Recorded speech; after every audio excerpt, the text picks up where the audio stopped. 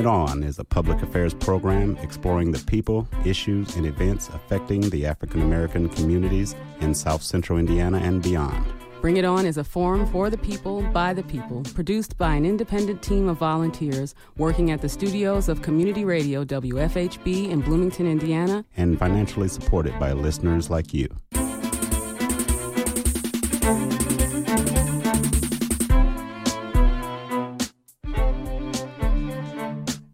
Good evening. I'm Clarence Boone, producer of Bring It On, a multiple award-winning show, now celebrating 15 years as Indiana's only weekly community radio show, committed to exploring the people, issues, and events impacting the African American community. During this hour, we'll also give you opportunities to support WFHB during its fall fund drive. I'll take a moment to explain why this is so important. We first want to thank everyone for what you've done to make Bring It On what it is, and of course to make WFHB what it is. And several of our Bring It On listeners and longtime supporters have given advance gifts, or they're new contributing members, or they're sustaining members to WFHB. And every gift helps, and for your generosity, we thank you. And during the course of this show, at any time, if you feel compelled, pick up the phone, smile first. Always smile when you give a gift. Dial 812-323-1200. Again, 812-323. And become a contributing member at 812-323-1200 here at WFHB. You'll hear more about that during the course of the show. But tonight we have the pleasure of speaking with William Vance, who's president of the Monroe County branch of the NAACP. The NAACP, the National Association for the Advancement of Colored People, is the oldest, largest, and strongest civil rights organization in the United States. The principal objective of the NAACP is to ensure the political, educational, social, and economic equality of minority groups of citizens of the United States. The NAACP is committed to nonviolence and relies upon the press, the petition, the ballot, and the courts, even in the face of overt or violent racial hostility. Now, the NAACP is a network of more than 2,200 branches covering all 50 states, the District of Columbia, Japan, and Germany. They are divided into 7 regions and are managed and governed by a national board of directors. The NAACP is headquartered in Baltimore, Maryland, and total membership exceeds 500,000. Again, it is my distinct pleasure to welcome Mr. William Vance, who is president of the Monroe County branch of the NAACP. And William, welcome to Bring It On. Thank you, sir. Glad to be here today. Well, thank you for accommodating us. I know you're a busy man, and we did mention, of course, the Freedom Fund Banquet on one of our previous shows. And before I even get into some of the exciting things that we're going to talk about tonight, tell us, how was the Freedom Fund Banquet? It was really nice.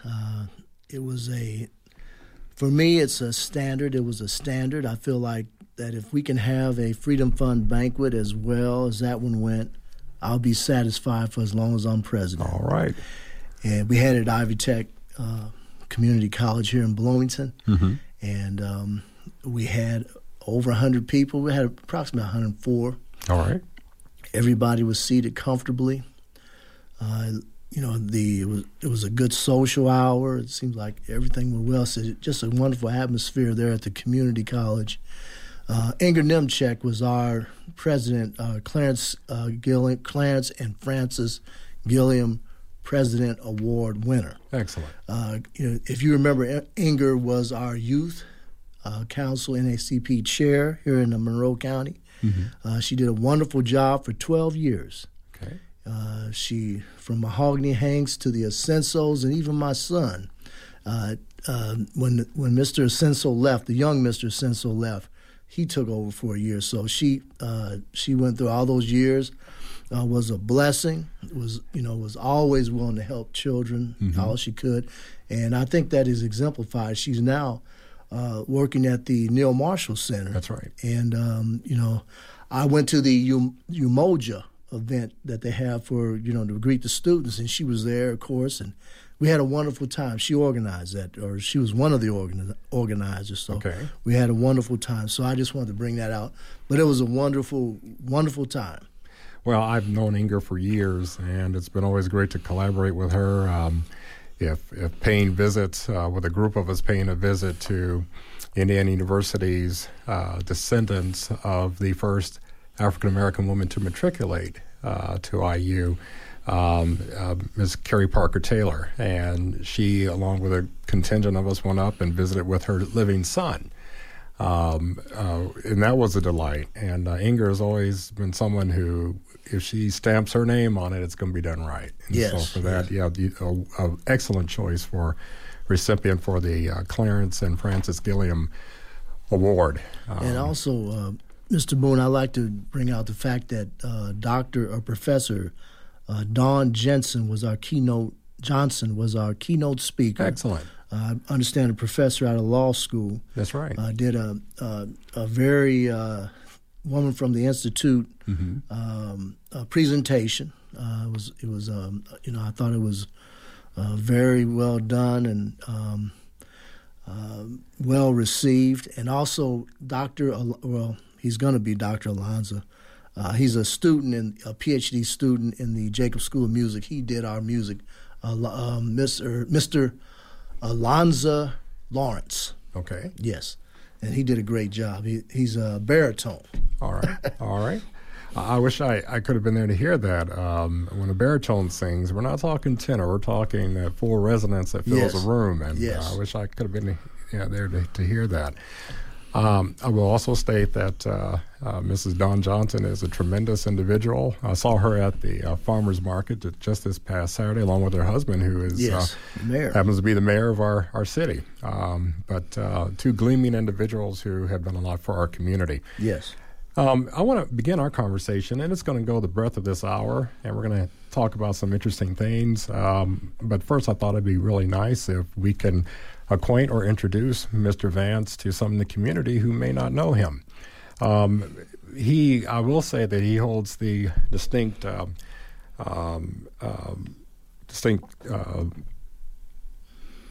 privilege of being president on the NAACP for 12 consecutive years. Yes. For Monroe County, and has now begun his second tour of duty, if you will. Yes. But tell us, Bill, about your early years as, shall I say, little Billy or little William?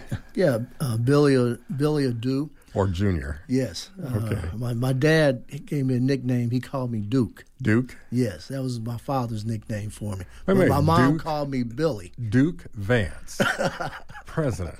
Yeah.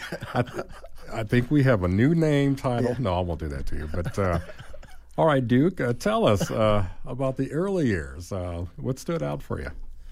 Well, I grew up in Indianapolis. Okay. I did my junior high school on the west side of town. It was a school called 108. Mm-hmm. I was a student athlete there. I did my high school our high school is now closed, but Indianapolis Northwest High School is near the Motor Speedway. It's not about a half mile from Speedway High School. It's surprising that we closed. It's a nice area and everything. But I was a student athlete there. I went on to Purdue, which I graduated as an engineer. All right. Just barely, but I got out of there.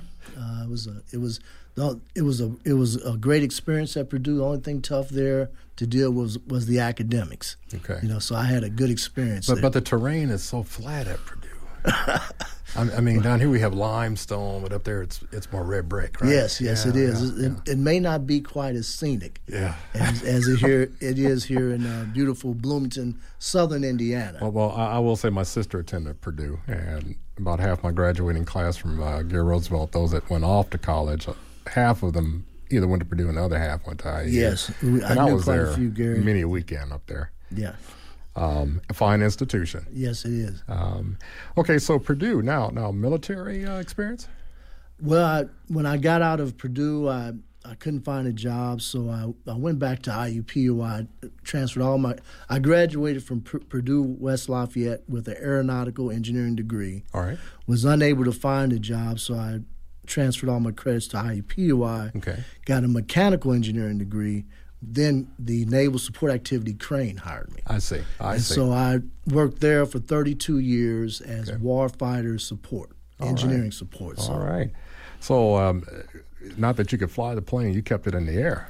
Well, one of the professors said in class, I would never want to ride in the plane you guys designed. Okay. But you fortunately worked there 32 years and no incident or accident of any kind. Okay, that's great. Bill Vance, the family man. Yes. I have a wife, Deborah Lynn Vance, who you all know. Now you got to throw out some kudos now. I mean, come on now. You got the light of your life. Go on. The former Deborah Lynn Whitfield. I was blessed to, I was on June 17th, 1981. I woke up. I realized that your life wasn't complete. Right? That should have been it. But look, I woke up, realized it's my dad's birthday. Okay, so I got to get him a card. All right. So I got on my bicycle. I went up to Safeway, and it's next door to Kmart. Okay. So I went into Safeway because it's not as crowded. Got a card, was on my 10-speed signing it. And then Deb was good. She worked at Kmart at the time. Okay. She says, Bill? I said, yeah, Deb, how you doing? The first thing I asked her, though, was how was her, I thought she might have got married because she had a boyfriend in high school. Okay. I asked him how he was doing. We're going into deep territory. I'm bringing on. Okay, go on, Bill. Go on, Duke. I asked her, how is he doing? He said, well, we're not together anymore. Yeah, because he's inferior. I mean, push him to the side. I mean, come on. And she was dealing with another guy, and that didn't go right. So I asked her out. There you go. And she, for 2 weeks I couldn't get in contact with her, but finally her mom picked up. Okay. And she said, I'll give her the message for sure. Okay. And it wasn't the next day. She called me.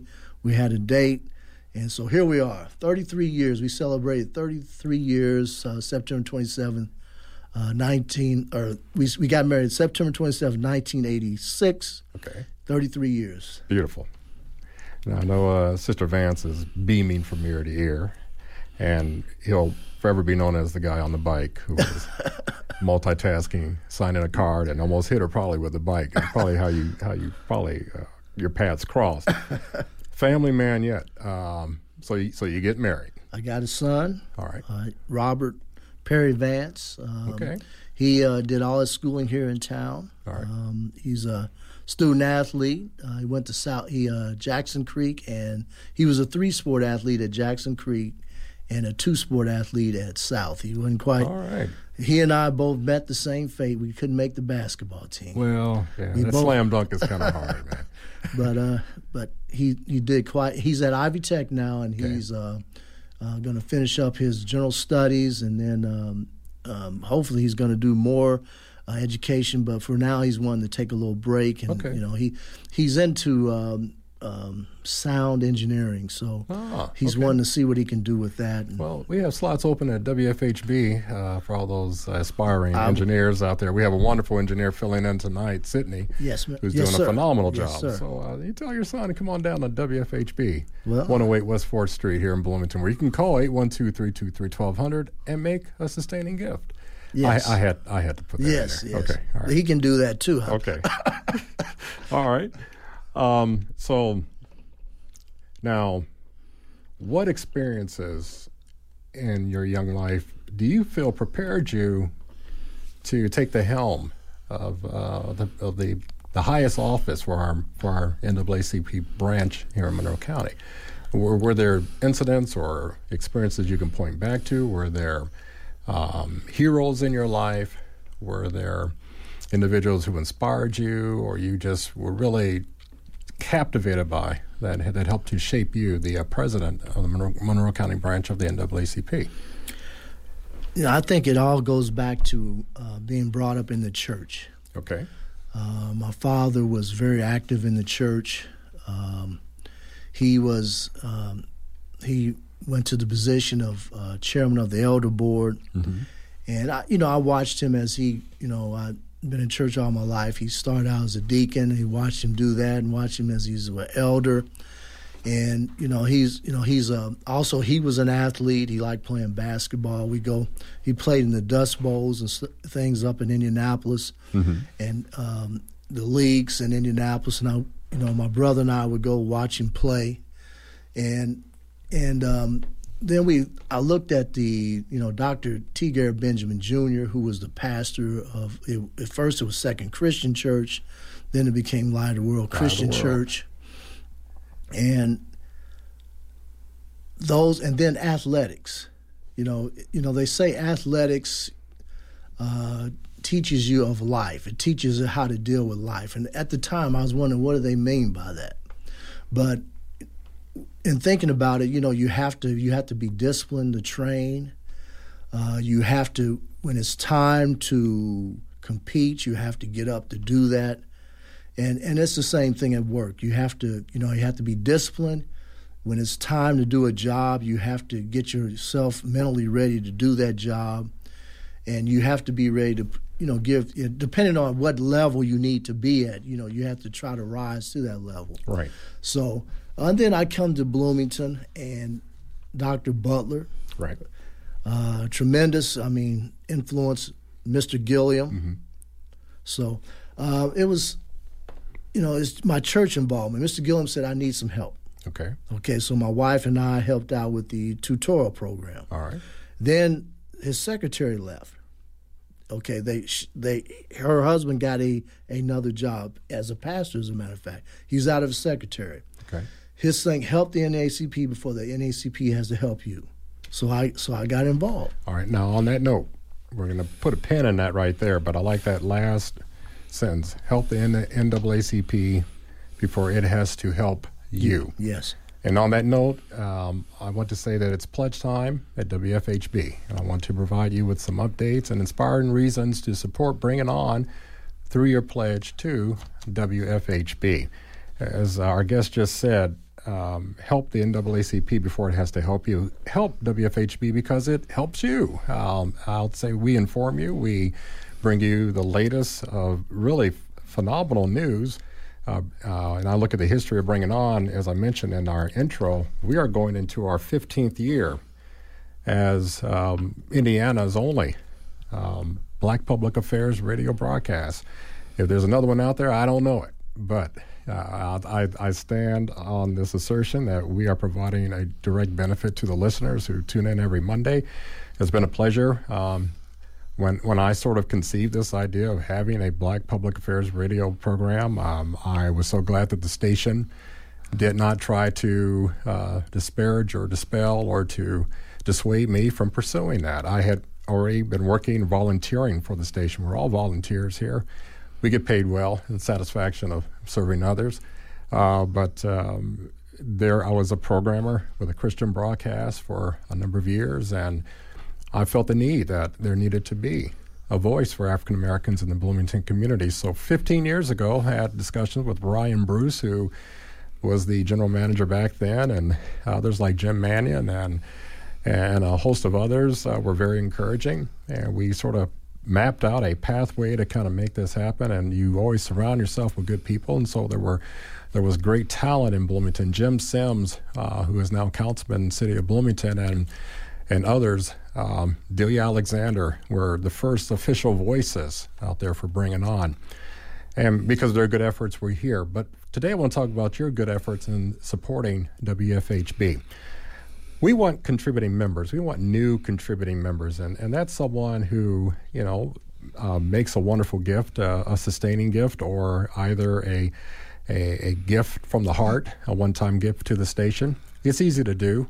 We have volunteers now sitting by the phones at 812-323-1200. And I encourage you to pick up the phone now and call them.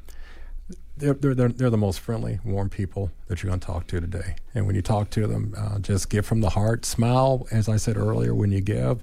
It feels great. And you can even give online at www.wfhb.org. You can give safely and securely and, make your voice heard as we are making our voices heard today by your gift. So on that note, we're going to come back to you throughout the show, but I did want to have a pause for the cause. We're going to go right back, and Mr. Vance was talking about his heroes and his exemplars that encouraged him as he was coming along, and now he's talking about his initial introduction to the Monroe County branch, the Monroe County branch of the NAACP. So these phenomenal individuals cross your path, and of course, Reverend Butler had his way of recruiting people. I mean, it's this legend. So he lured you in one way, and next thing you know, you're in before you know you're in. But tell us about those early years. It's good to be a support. Right. It's good to be a support to individuals that make a positive difference. And Dr. Butler was such a man. I think that he was that kind of man for everybody in the community, I believe. Right. 40 years pastorate at Second Baptist Church speaks for itself. I mean, he has, if you will, Timothys all over the country. They may not be preachers in the pulpit, but he has influenced a lot of lives. So, and Deacon Gilliam the same way. Yeah. I really feel like he was, when he came involved, it was like a professor coming involved. That's right. That's the way I felt about it, and our meetings were like that. Right. A lot very intellectual, and it was a fun. And our deacons meetings were like that. So we had a lot of fun. His style, and he's when you got a leader like that, he just seems like he or she knows what he or she is doing. Mm-hmm. So, well, I know back then when you talk about catalysts behind the formation of some organizations. Sometimes it's a sort of a seminal moment that, there's something that happens that just galvanizes a group of people.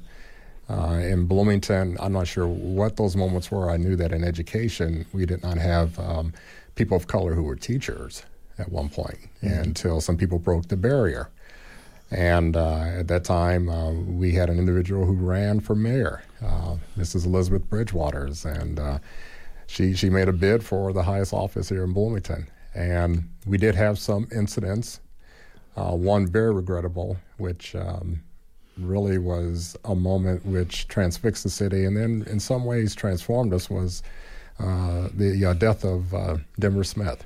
And a good friend of mine, we were in school together, but nevertheless, that was a very unfortunate moment, and the NAACP was there. And then hiring in the city. I recall there were some issues related to that, but Reverend Butler seemed to have a method as not president of the NAACP, but as sort of a catalyst, a force to be reckoned with. Can you share a little bit about how he conducted and comported himself? Well, he's very authoritative. His Butleristic moments are legendary in our church, in Second Baptist Church. Butleristic moments are basically scriptures that he has adapted to his life. And everybody respected it, that, whenever he gave you some advice, such as, he formed it around a life situation. If I can think of one, let's do unto others as you have others do unto you, golden rule. So sometimes, he'll adapt a Butleristic moment to that, So it seemed like everything was tied to, it would take, I wish I could remember the exact words he would say. Right. He would say something, it would, tie with scriptures. That's a Butleristic moment for you. And it'd be during a sermon too, Well, I recall he was sharing with me, I forget the occasion, but we had a talk, about four of us were talking, and he was recounting his Paul in his life. One of the Paul figures in his life was Dr. Martin Luther King Jr. And he was giving us sort of this real human moment where they were playing a game of pickup basketball. And he said he actually drove to the hole against Dr. Martin Luther King Jr. Oh, really? And he knocked him down. Oh. And Dr. King didn't preach to him, but I'm sure he reminded him, like, you got to go easy, Ed, or Ernie, or whatever. But nevertheless, that was his Paul in his life. Now, standing next to Reverend Butler, of course, was Clarence Gilliam, and who was inspired to pick up that mantle to be president of the NAACP, the first president. And, of course, Reverend Butler, who we've talked about for the last 5 minutes, was a catalyst behind that formation. Can you share with us those early years, if you can recount that, how the organization in Monroe County formed? For 10 years, I was secretary of the NACP. That was a learning experience. I was a hunt and tap typist. Okay. So I wasn't exactly a good word processor, but I looked at it as, he said, help the NACP before the NACP has to help you. We had 2 meetings. We had a general meeting and an executive meeting. And I felt like every time I went to a meeting, I was helping. Okay. So I felt good about that. But Reverend Butler, Deacon Gene T. Shipp, who was 100 years old and served in 3 wars, they were both involved.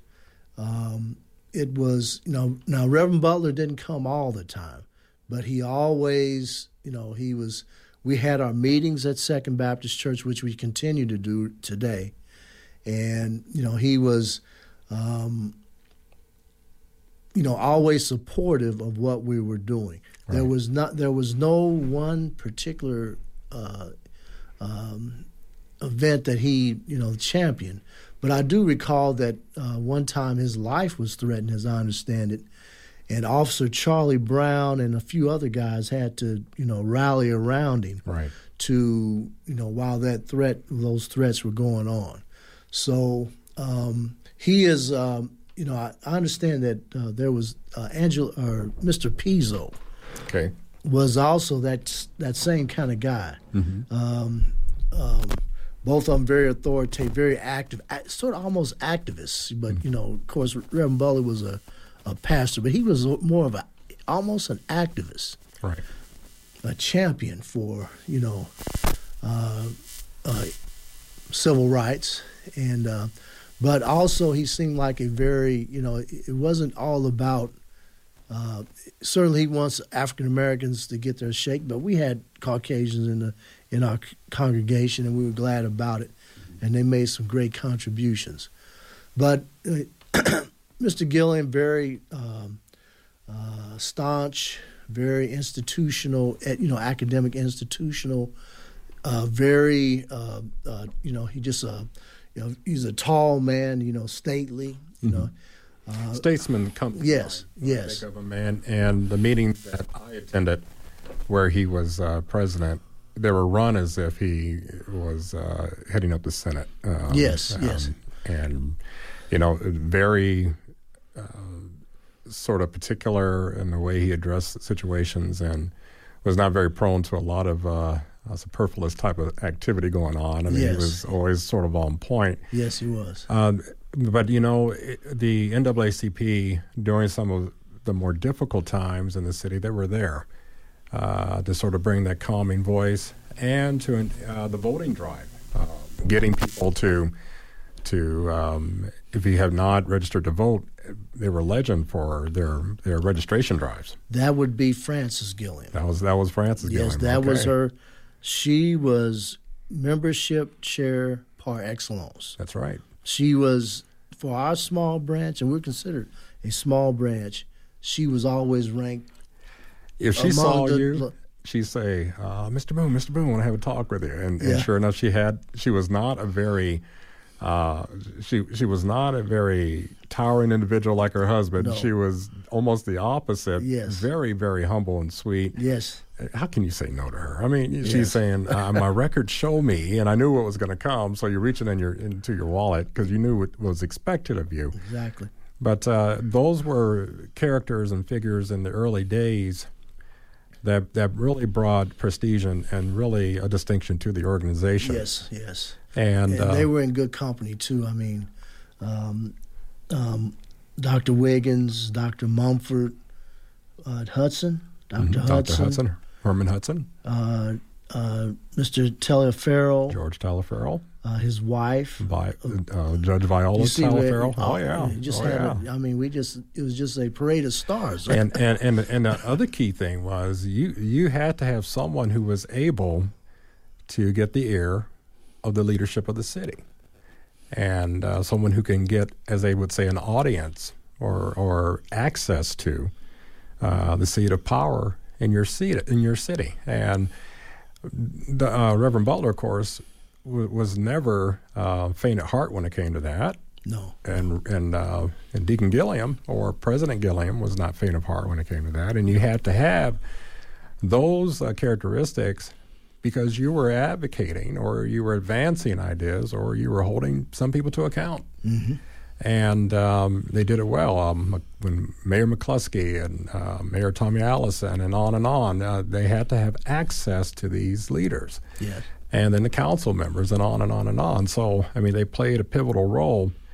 And just as now continuing now, we're going to take a break and we're going to come back and we're going to talk about some of the, we're going to wrap up our conversation on some of the local issues, and then we want to talk about some of the state activities. But it's pledge time at WFHB, and once again, as I stated in our first pledge break, that it's a time now to encourage you, the listener, to become a new contributing member if you've never given a gift from the heart to WFHB, or a sustaining member, and that means that you're giving an amount each month to sustain the operations here. And WFHB has a grand history in the city of Bloomington, and we always use the moniker that we're volunteer-powered community radio, and we are just that.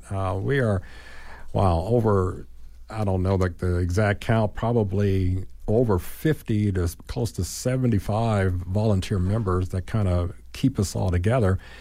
And as far as our news, WFHB is one of the best broadcast news operations in the state of Indiana. And this is according to the Indiana Society of Professional Journalists. Now, Bring It On falls within the news department here because we are a public affairs show. And our focus is on issues pertaining to African Americans. And we start here in South Central Indiana, and we expand outward, but we do cover those issues that are local, regional, and then national. But it's time now for us to ask you to support what we do. The station is powered, and I correct myself, I want to double that number. We're powered by nearly 150 volunteers, and we operate 24 hours a day. And to do so, we need support. And so I'd like to ask you to pick up that phone. The number is 812-323-1200. And consider giving $25 a month.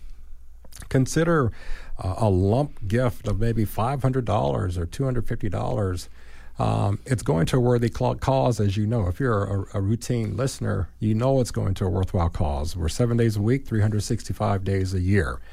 And so if you want to be a volunteer, you could contact our volunteer coordinator at volunteer@wfhb.org. Or call the number 812-323-1200 and ask, hey, how can I become a sustaining member? I like Clarence, and I like what he's talking about, and I want to support WFHB. And I know Bill Vance. I think he's a great guy. I know Duke. Duke and I go way back. Anyway, you get the point. So consider picking up that phone and dialing 812-323-1200. And now we're going to turn our attention back to Mr. Vance. And we were talking about the local affairs here for the NAACP. Your first tenure, your 12 years. 12 years as president. You were 12 years as secretary. 12 years as president. 10 years as secretary. 10 years as secretary. 12 years as president. 22 years of investment in the Monroe County branch of the NAACP. And you see whose broad shoulders you stood on. Yes. Tell us how those 12 years went. What were some of the issues that you tackled and grappled with, and what was your vision for those 12 years? Deacon Gilliam, or President Gilliam, got four of us together over at his home. Mm-hmm. It was Mr. Ken Thomas, who was a longtime secretary, Mr. Conroy Miskell, Mr. Larry Brown, and myself. He invited us over and he said, gentlemen, I'm ready to step down now. And he said, which one of you wants to be my successor? So we sat there, and the first person we all looked at was Mr. Thomas, because he's the oldest member. Mm-hmm. He laughed and said, no, I don't think I want to do it. Okay, so then it went to another statesman, Mr. Conroy Miskell. Mm-hmm. And he said, no, I don't want to do it. And he was manager at Sears. Yes, he was. For a great number of years. And also his son was a outstanding ball player at Bloomington South, Chris Miskell. Chris Miskell, yeah. Yes, yeah. and played at Butler. So he said no. He said he didn't want to do that. So then it came to at that time, our first vice president, Larry Brown. And Larry Brown laughed and he said he didn't want to do it. So I said, so it came down to me, and I said it'd be an honor. Okay. To be a successor. I won't stop you there. For some reason, I don't know. I thought that there was maybe this fireplace, and you threw paper in there, and depending on the color of the smoke. Okay, anyway. so you stood up to the challenge. Yes. And all right, 12 years. What were some of the golden moments during your tenure for 12 years? Well, I tried to. We want to emulate Christ. Mm-hmm. So I tried to take my example from the Gilliams, how they ran it. I did not try to change. I didn't try to vary left or right. All right. Deb and I ran it, like. And it's usually a husband-wife team. Yes. Yeah. That's the way they ran it, so that's the way we ran it. So it worked out pretty well. Deb was our membership chair, and I was the president. Mr. Gilliam left us a branch in outstanding shape. Okay. So I didn't need to change anything, but what I did add during the meetings, he would always pray at the beginning. Okay. I prayed at the end, too. Okay. Because I felt like if he needed one, I needed two or three. Okay. So that's one of the changes I made in the agenda. But what I wanted to do was I wanted to grow our youth council, and I wanted to make certain that we could handle complaints. That's the heart and soul of the NAACP. What might be a typical complaint, or not typical? I mean, everything's different, but give us an example of how a complaint would be lodged and the follow-up process. And we don't have to use names or anything, okay. But what might happen? We had if you don't mind, we had a outstanding. Okay. Even our state president, Barbara Bowling, said that's one thing we have in Bloomington is outstanding complaint resolution. We had outstanding complaint resolution. Okay. Because of who we had to help with those complaints. We had towards the end, it became Attorney Guy Loftman, Attorney Alfonso Mans, and for one or two cases, Attorney Bill Morris. Wow. We met at Attorney Guy Loftman's office, his office area, okay. Which was on the corner of 10th and Walnut, I think. And it took Bill Morris, Attorney Bill Morris, to really compliment Guy. He said he couldn't get over how that office looked, I mean, it had a certain feel about it, and he's the one that described it the best. It was sort of a Baroque or something. I mean, it was just an outstanding. It was plenty of room, spacious, stately. I liked the way it was furnished. Plenty of books in there, of course. We went in his office, the complainant, and myself and Al Mans, Bill Morris, and we listened to the complaint. They just let him just go ahead and just explain everything. All the attorneys took careful notes. And these complaints could range from occupational issues to maybe legal issues or something involving the judicial branch of our city or whatever. Yes. To even someone who may have personal family issues or financial issues at home or something, or yes, may turn to the NAACP for help or something. That and educational issues, yes. Okay. Yes, all the above. Okay. We a little bit of everything. but particularly the education issues, the personal discrimination on the job, in an apartment complex, in school. Maybe somebody with a racial slur or mistreatment on a bus, things like that. We had, in my first 12 years, went back and looked and researched 78 cases, 78 complaints, 78 complaints that we fielded. Yeah, total during that 12 years. Okay. And, yeah, during the 12 years, and well, we never had to try a case. Well, actually, I will take that back. Al might have helped. He may have went to court with maybe five of the issues, because he was a civil rights lawyer. Right. So he went ahead and took it upon himself. I guess they paid him, and they resolved it. Okay. So, but most of the cases just gave advice, just counseled. Right. And then referred to respective areas that could possibly help them. And sometimes I would go visit or make a phone call on their behalf. just to make sure that they knew that we were involved.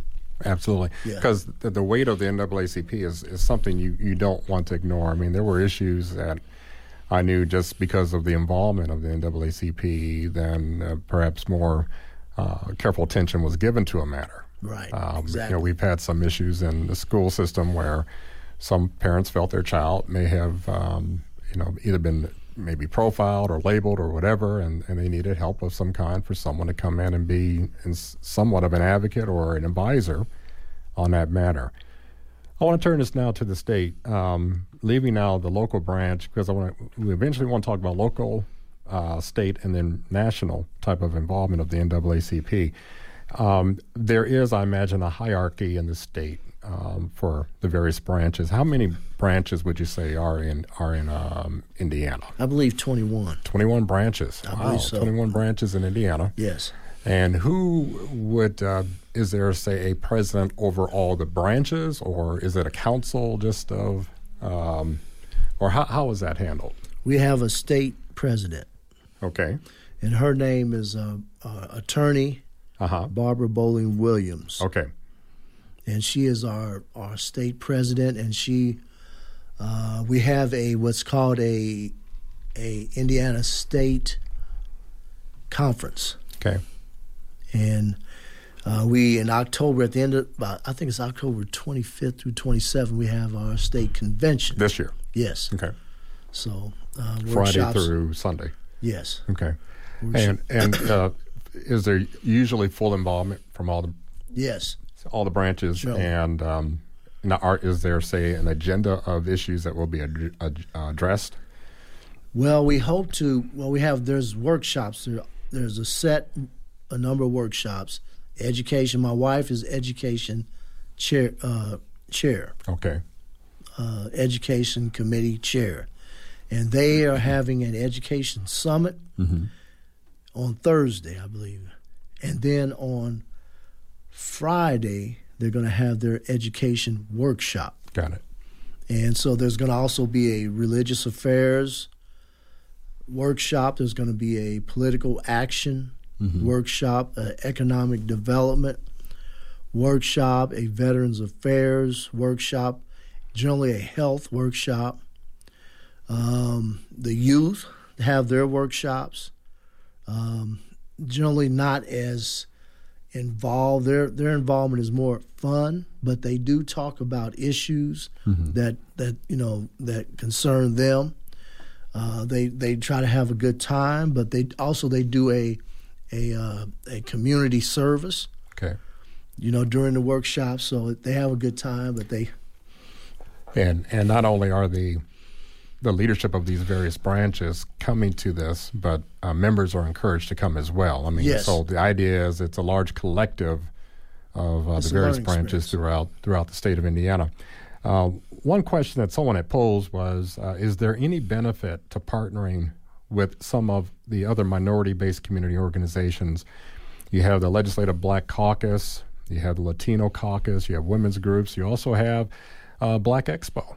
and they are sort of on a chapter format throughout the state. And one of the things that the president, Tanya Bell, talks about is that's one of the things they really want to promote to people is that they're very active throughout the state, not just a couple times a year in Indianapolis, but there's activity going on all around.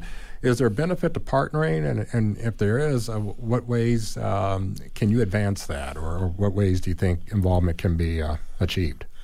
Well, I think Jim Sims did immediate past president Jim Sims did a great job of networking. Mm-hmm. I want to continue. Jim insists on it. Okay.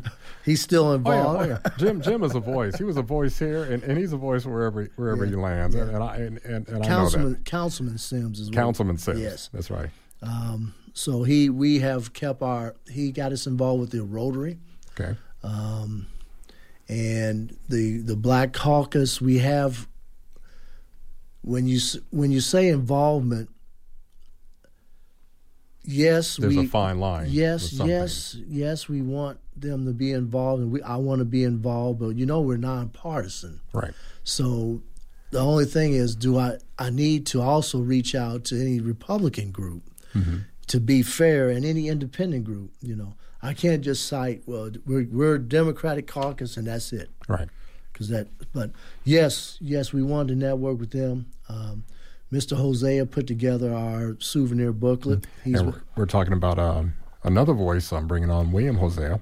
Yes. Who is active in a lot of different activities or causes in the city of Bloomington. Yes. But he put together the souvenir booklet. And also the Black Caucus did come to our meeting. Okay. And they got a grant. Okay.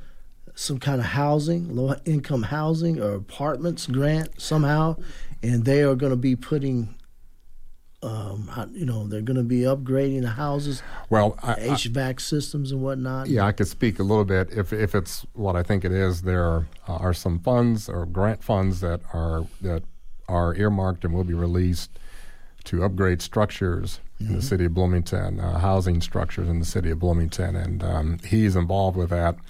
Now, he can't make the sole decision, but probably encouraging people to apply, or those who are contractors, really minority-owned business contractors, to apply to get some of these grants or to apply to do some of the work. So he's got his hands in a lot of different pots, or he's busy, I'll put it that way. But he's one who has just really given himself to civic involvement, and for that I really appreciate it. Yes, and also CJAM. I want to... Yes, CJAM. And that stands for... Criminal Justice and Community Justice Mediation Center. Right. And I got us now. That's my baby. There. I got us involved with them because I was hoping that maybe we can have some mediations rather than confrontations. Right. And that's important because one of the even on the national level, the NAACP has been very active in addressing a lot of getting redresses for a lot of things that have been going on. And we've all been concerned, if you've lived in America for any length of time, it's just, I thought it was just a phenomenon that may last a couple summers, but some of the unwarranted, in my opinion, unwarranted, but questionable, very, very questionable police action shootings of black men in various situations have caused a lot of people to lament that something needs to be done. And I know that for those Democratic presidential candidates, that's been a talking point in many of the debates. And I know that the NAACP on the national level, I read that they have key committees that address a lot of these problems. And I did some research, and you're very, very familiar with these, but they are on their homepage. Yes. They talk at length about some of the things that they're involved with, and they draw attention to the fact that they talk about criminal justice. They wish to address some of the inequities in criminal justice that are very, very prevalent, things that we've all been talking about here and bringing on for as long as we've been on. And there are environmental and climate justice concerns. There's environmental, not environmental, but there is criminal justice concerns, health concerns, economic opportunity concerns, And then there's one, this paper will separate, but there's another one here. Foreign Affairs, maybe? Foreign Affairs, but there's media diversity, one that I'm involved with. That's the last one that I could kind of pry apart here, the media diversity concerns. On the national level, what do you see as some of the pressing needs that need to be addressed that the NAACP is addressing on the national level? The hate crime bill is one. Here in town, it's one. We're trying to get it to be more definitive. Right. So that's one. We are trying for as far as environmental climate justice. We're trying to eliminate fossil fuels, the use of it, because of it's the pollutants, the particulate matter. A lot of us live in areas where we have to. That's a key point. Deal with that. A lot of African Americans, Hispanic, a lot of colored folk, if I can say that, live in areas that are bombarded with some environmental issues, environmental waste issues, and that has been a problem because then access to health care to sort of mediate or remediate some of those issues has been a problem. So the NAACP has been on the front line to try to draw attention to that. One of the things that I'm holding that you share with me that I'm very familiar with, you've been a part of and active with, was there were some forums in the city of Bloomington about how do you comport yourself, handle yourself, carry yourself in a traffic stop. I know that Ruben Marte, who's been on our show a number of times to talk about this very thing and other related criminal justice things, you have a little pamphlet that you hand out to people, the do's and don'ts if you are ever approached by the police. Exactly. If you want to talk a little bit about that, and then afterwards we'll go into our final pledge break as we sort of wrap up this interview, but I'll defer to you. I tell you, I like this one. Carry identification with you all the time. Like I go out to exercise, I make certain that I have some identification on me in case something happens. And this is for white, black, Latino, anybody. Yes. Yeah. It makes it easier to identify who you are, and it probably cuts down on a lot of controversy if you have that. So I always tell my son, please try to carry your identification. Have you seen some of the movies, The Hate U Give, where the young man is courting the young woman and he's trying to impress her? Right. And so the police, pulls him over and he's getting bad, he's a bad dude and everything. And police tell him to get out of the car, and he's kicking up a fuss. He's telling him to get out of the car, put your hands. Well, first his girlfriend said, "Look, put your hands on the dash." Right. So the police officer can see it when you get there. Right. Okay. So he did that. She had to about beg him, but he finally did that. Okay. And then the police officer said, "Show me some identification, something or other." And then he told him to get out of the car because he was giving him a hard time about showing him the identification. Just get the identification out, will you? Right. And then he said, "Put your hands on the roof." Okay. So he puts his hands on the roof. The police officer goes back to the car to, look up something, whatever he's doing. And then he reaches in, he's talking to his girl and, he's getting like, what's going on here? Reaches in to get a brush so he could brush his hair, trying to impress his girl. The police officer thought it was a gun and shot him. Yeah. So I guess what I'm trying to say, can we please just cooperate with the police? Yeah. And Ruben, if Ruben were sitting here right now, he would validate everything you said and would go even further to say, if you understand that the patrolman that may pull you over wants to get home just like you do, wants to get home safe like you do, and he'll be the first to say, is every police officer, I would say, legit or should they really be on the force? They say no. And he's actually said, there's some bad apples, but the majority are not. And through proper training, because stress levels are very high for both individuals. And for proper training, a lot of that can be counteracted. But that's a key area that the NAACP has been focusing on. And the other has been just trying to get jobs created. I mean, we're supposedly now in the best economic condition in our country in a long time, but jobs, availability of jobs for all. They have been advocates for that on the front line of that. Any other key areas that you feel the national branch, the national headquarters is focusing on? We want everybody to report hate crimes to the FBI. Okay. In Bloomington, the city of Bloomington is doing that. Okay. They've been doing it for a decade, at least a decade. So you can get proper measurements of what's going on out there. Yes, and then see they say no change without data, something like that. Yeah. You know, they're not gonna act until they've got the data to back up. You know, that they need to change. Yeah. Once they get the data, they'll make a. Well, that's a whole nother show as time is winding down right now. One thing I did want to say that there has been a national thrust to get people registered to vote. Now, the organization is nonpartisan. Right. And the organization, we should have stressed on the beginning, there is a large amount of white individuals who are part of the NAACP. Yes. It's not one homogeneous organization that is exclusive. No. It's a wide breadth of individuals who are a part of this. We have about 30 seconds. Any parting words that you'd like to leave for our listeners? Maybe when the next meeting is? Because if your wife were here and if you didn't mention that, okay. Duke, yes, you get in trouble. Yes. I'd like to thank you. Deb and I would like to thank the community of Monroe County for allowing the NAACP to serve you. If you have any questions, please go to our website, www.mcbnaacp.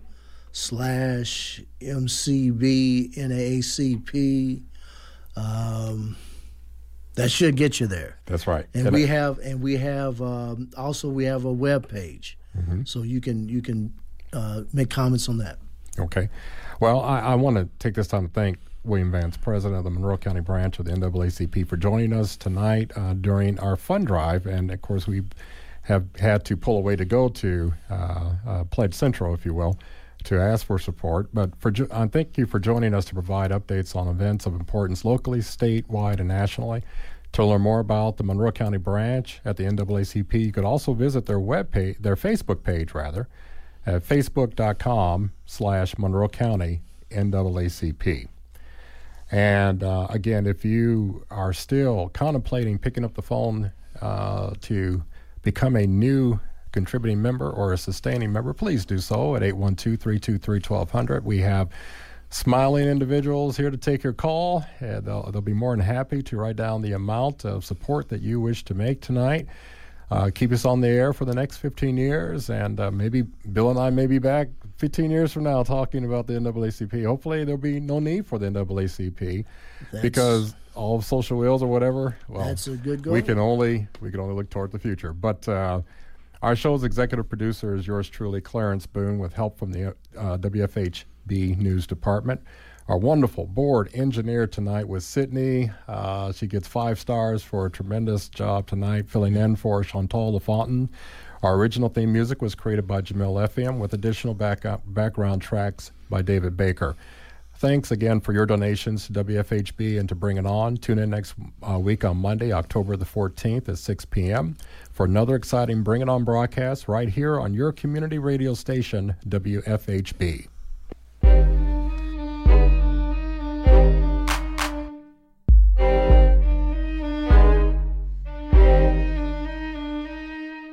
You've been listening to Bring It On, a volunteer-powered production of Community Radio WFHB in Bloomington, Indiana. Bring It On is your forum for open dialogue on the people, issues, and events affecting the African American community in South Central Indiana and beyond. Send your comments, suggestions, and story ideas directly to the Bring It On staff. The email address is bringit@wfhb.org. That's bringit@wfhb.org.